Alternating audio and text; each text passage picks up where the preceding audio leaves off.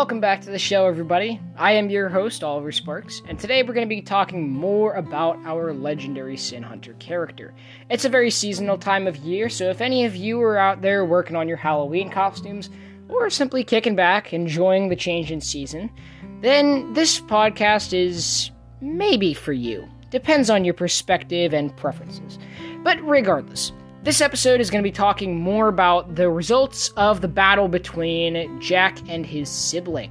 So we're going to get a little more in depth on that, and then hopefully we can start to pick up on a lot more of the action that everybody's hoping for.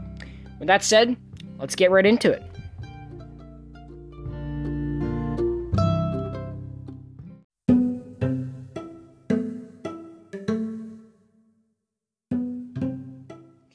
Picking up right back from where we left off, Jack towered over his younger sibling, standing there in the afternoon sun. I warned you about this. You know, I thought you would have been better. His sister looked up, confused. What? She asked. Jack shook his head. You know, you and I are siblings, and as I said, I'm lucky to have any family at all. I lost my dad at a young age, and I'm pretty sure you did too. So let me ask you this. Jack knelt down, but as he did, footsteps could be heard from behind. Stop right there, buddy boy. I think I've got a deal for you. Jack turned on his heel, and panic struck his eyes as he saw his mother bound and gagged in the arms of the other bandit. You know, your pop sure did a good job protecting this town, but the members of Birch's gang don't forgive and forget so easily, so I'll tell you what. Jack simply dismissed the bandit and kneeling down to his sibling, to an angry reply. Hey! You back away from her, you coward! The voice roared. But Jack only held out his hand, and the cold, steeled expression changed. When Jack's sister looked up from under her hat, she was confused to see her older brother holding out his hand to help her up. As I was saying, it's alright. The battle's over. I've got no intention to hurt you any further. The girl, confused but calm, outstretched her own hand, reason coursing through her own veins, slowly but surely.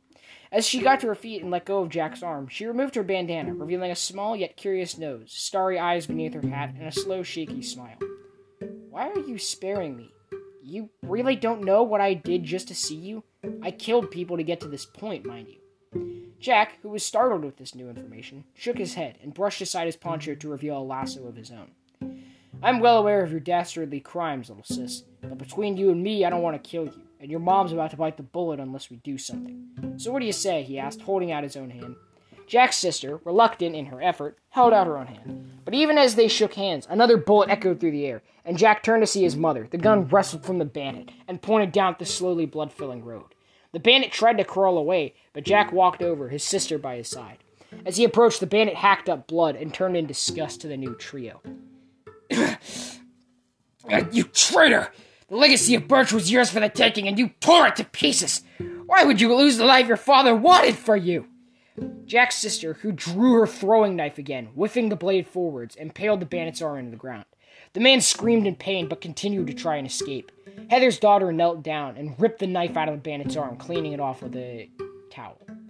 If I were to kill my family, I'd be no better than my own dad. But make no mistake, Harold, she said, standing up and removing her bandana. I'm still a Masterson. It runs deep in my blood, deeper than Birch's tainted soul.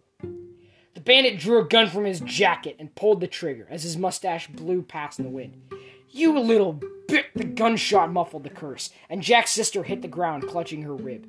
Jack, however, surged forwards, kicking the gun out of the bandit's arm, then turning and stamping down hard on the injured bones. Tears welled up in Harold's eyes as he struggled to leave, but Jack grabbed his head by the hair and then slammed Harold's face down, coating the road further in red. After a time of letting the last bandit drown in his own blood, silence filled the air. The only noise that dared move was Mother Nature, shaking the trees and blowing through the canyon river in the distance. Jack adjusted his hat and then spat on the bandit. Good riddance, you filthy murderer.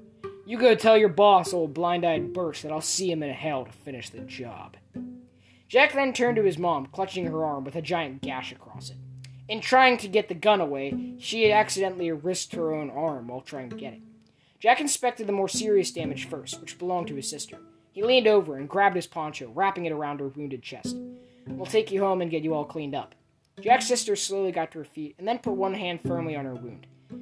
I should be fine until we get up there, but again, why would you try to save me? I tried to kill you first." Jack, who helped his sister up the dusty road to the horses, past the blowing pine trees and shaking bushes, just smiled and shook his head, as people began to emerge from the houses in town. "If there's anything my dad taught me, it's that there's always another answer. Violence should only come after that if a compromise can't be reached." Jack's sister watched as her brother swung up and around the horse's neck into the saddle, and grabbed the reins in his worn and dusted gloves. "Oh, I'm Mary, by the way," she said, holding up her girt hand. Jack turned in surprise, and then shook hands again. "Glad to hear your name, sis. I was going to call you the Nameless One, fearless rider of the canyons beyond." Heather, who laughed at this, rode on with the group, tying bandages around her arm, and then setting off through the rolling fields. As the trio rolled on, Heather removed her bandana and grabbed a lighter from her belt, igniting the flame beneath her mask. "Good riddance, Birch. I'm a changed gal now." The ashes and remains of the striped bandana floated off into the hazy sunset sky, finally burning out like someone had switched the light off. Jack, who continued to gently bounce about in the saddle, watched as the remains of Birch's legacy burned away, and even, to both his and his mother's surprise, as Mary grabbed the lighter from her mom's hand and burned hers too. After a brief moment of silence, Mary spoke up, filling the empty field that separated them from the house. "You know, I always wanted revenge on your dad, Jack, or in this case, my uncle. But now that I'm here, I realize that revenge isn't all it's cracked up to be. What was that old saying that you always used to say?" And Jack laughed, and then turned to his little sister. I have many. I'm not sure." Wait, hold on," Mary said, leaning forwards. "If your mom is also my mom, and Birch is my birth dad, then how does that work?" she asked, befuddled, clouding her once calm expression. Jack turned to his mother, and his eyes narrowed, not out of disgust, but simply in confusion. "I'm not quite sure myself. I would presume that we're step-siblings, but from what the present information can gather. But, Mom, in case you're concerned," Jack said, tipping his hat up. Heather, her eyes open a bit more, turned to her son, a firm face set on her features. "I forgive you. Whatever happened then, I can't blame you for Mary. And truth be told, neither can Birch. If my dad had killed him sooner, I wouldn't be the luckiest older brother in the world." Mary grinned and brushed her hair out of her face, then stopped. "Wait, and exactly how are you my older brother?" Jack turned again and then shrugged, confusion spreading to every inch of his mind. "Can we avoid the really tough questions until I've had a good cup of coffee, please?" he asked, to which Heather and Mary both laughed the rest of the way home. Chapter 4. That Kid from Western Ridge. Oh, by the way, this episode's going to be a little bit longer, just because, speeding up a little bit. So, despite finally reuniting with his sister and ending Blindside Birch's nightmarish legacy, Jack continued to help Western Ridge grow and shift from a lonely town in the west to something more. And as the years went by, it wasn't too long before Jack got himself into some real trouble. Remember that map and coordinates to some of Birch's gold from before? Or somebody's gold? Well, as Jack rode out into the canyons and mountains far beyond, he and his sister encountered trouble all over the place. There were Native Americans pushed back from their homes and infuriated to see the people who pushed them away, plenty of wolves and dangerous animals that thrived in the shadow of the nighttime sky, and bandits seeking the gold all for themselves. Jack and Mary rode for several days, refilling on supplies, and eventually they found the gold all to themselves. Thankfully, though the map had been burned in a terrible fight with some get-rich-quick idiot from the east, Mary recalled the place from the real hideout, and, with her brother, they hauled the whole pile of gold and riches back to Western Ridge, and there they eventually disputed the riches and then hid the rest somewhere on their property.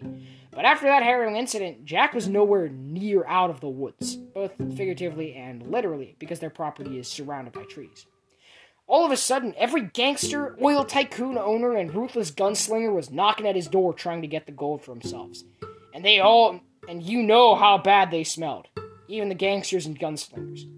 Eventually, though it pained him to do so, Jack was forced to pack his things and hang his hat up on the wall. He embraced his mother and sister, who had grown much taller and older than once before, and he stepped away, wiping a few tears from his eyes. "I'll come back, I promise," he said, but Mary put a hand on his shoulder. "It's all right, Jack. This is for your own good. It's you they're after, and I know you can't fight all of them off by yourself, as confident as you may be." Jack nodded, looking at the portrait of his father hanging above the fireplace. It seemed so far away now, yet just out of reach. Jack looked to his mother and then took both her hands in his.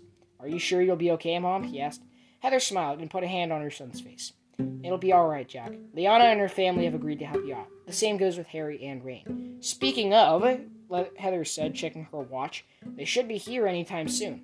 Jack looked down at the ground and then picked up his bags. "Okay."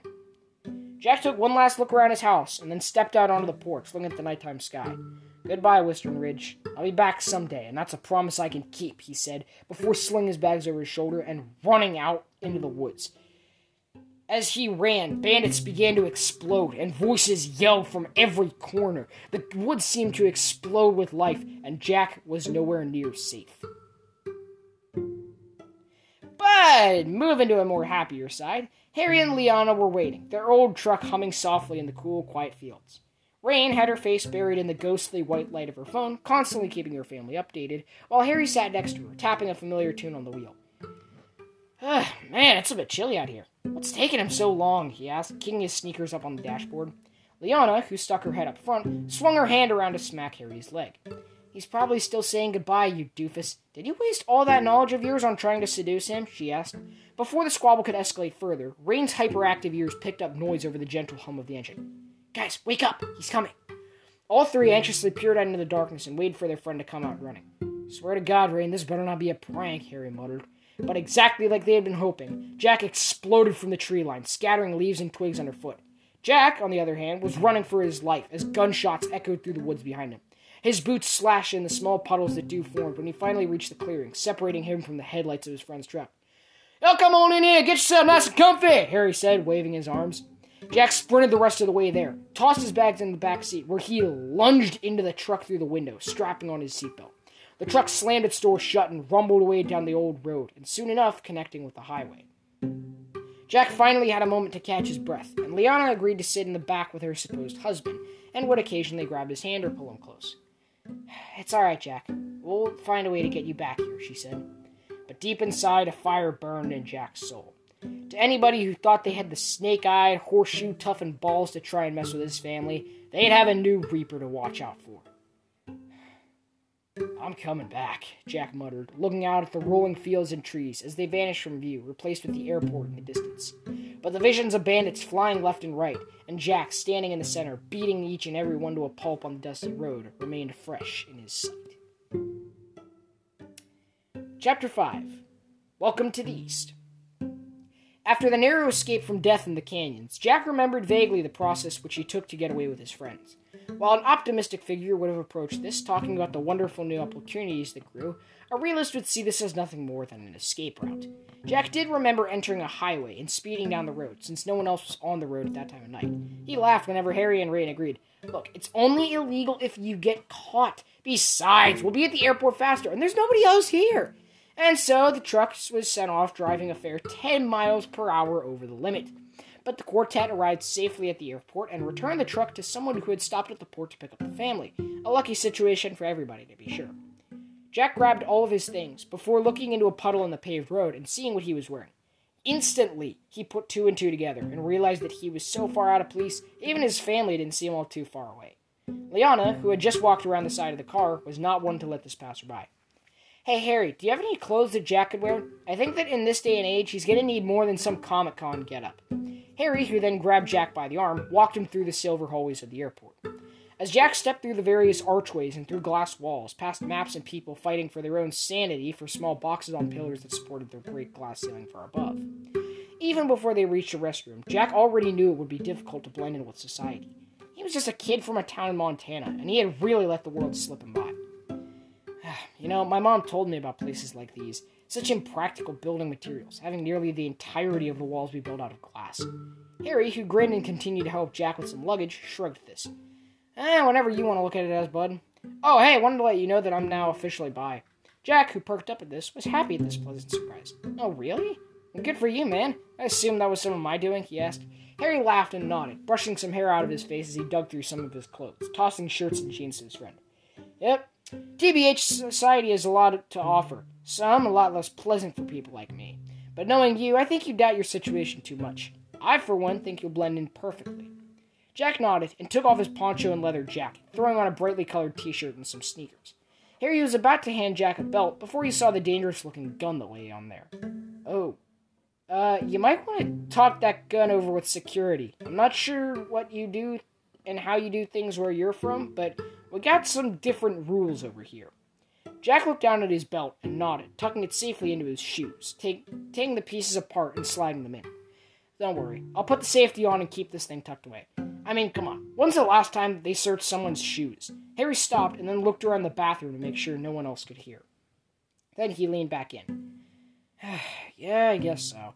Alright, if you're good, meet me outside. Finding the girls would be a real hassle with all the people, he grumbled, before pushing through the doorway and back out into the bustling walkway.